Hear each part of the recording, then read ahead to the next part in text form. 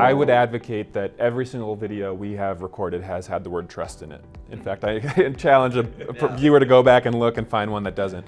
So I want to talk a little bit about trust in terms of building that between buyer and seller. Have you guys had any experiences where trust has eroded and has actually led to a deal falling apart or stalling and then rebuilding possibly? Yeah, I have, and you know, let me just say first, you know, that word trust, like we don't take that lightly, right? And I think we spend a lot of time thinking about how we want to deliver that message, but I mean, it's the core, it's the center of how we operate, right? And you're building trust, you know, first with us, right, as your representative and client, you know, and look, we do that in a variety of ways, but at the end of the day, we are completely sincere about, you know, the relationship with our clients.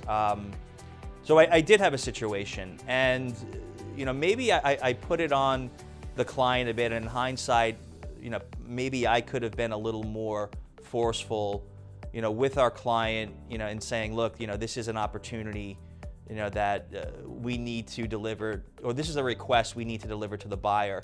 But it was a situation, it was a unique situation because our client actually had an opportunity to work with the buyer during due diligence. I mean, the buyer had a specific request, you know, whether it was, well, I think it was sincere. I mean, I think they really needed the service that our client provided, and I'm trying to be cautious here as to speak in generalities, but it was a test pilot. It was a pilot program that could have occurred during due diligence, and at the end of the day, you know, our client remained arm's length, you know, partly because of confidentiality, I think partly because they were, you know, really inundated with you know, other clients and other, you know, offerings that were, you know, from their, you know, we'll say their core client base or customer base. And you know, whether the buyer was completely sincere in saying why, you know, they walked away because we checked the boxes with the Q of E,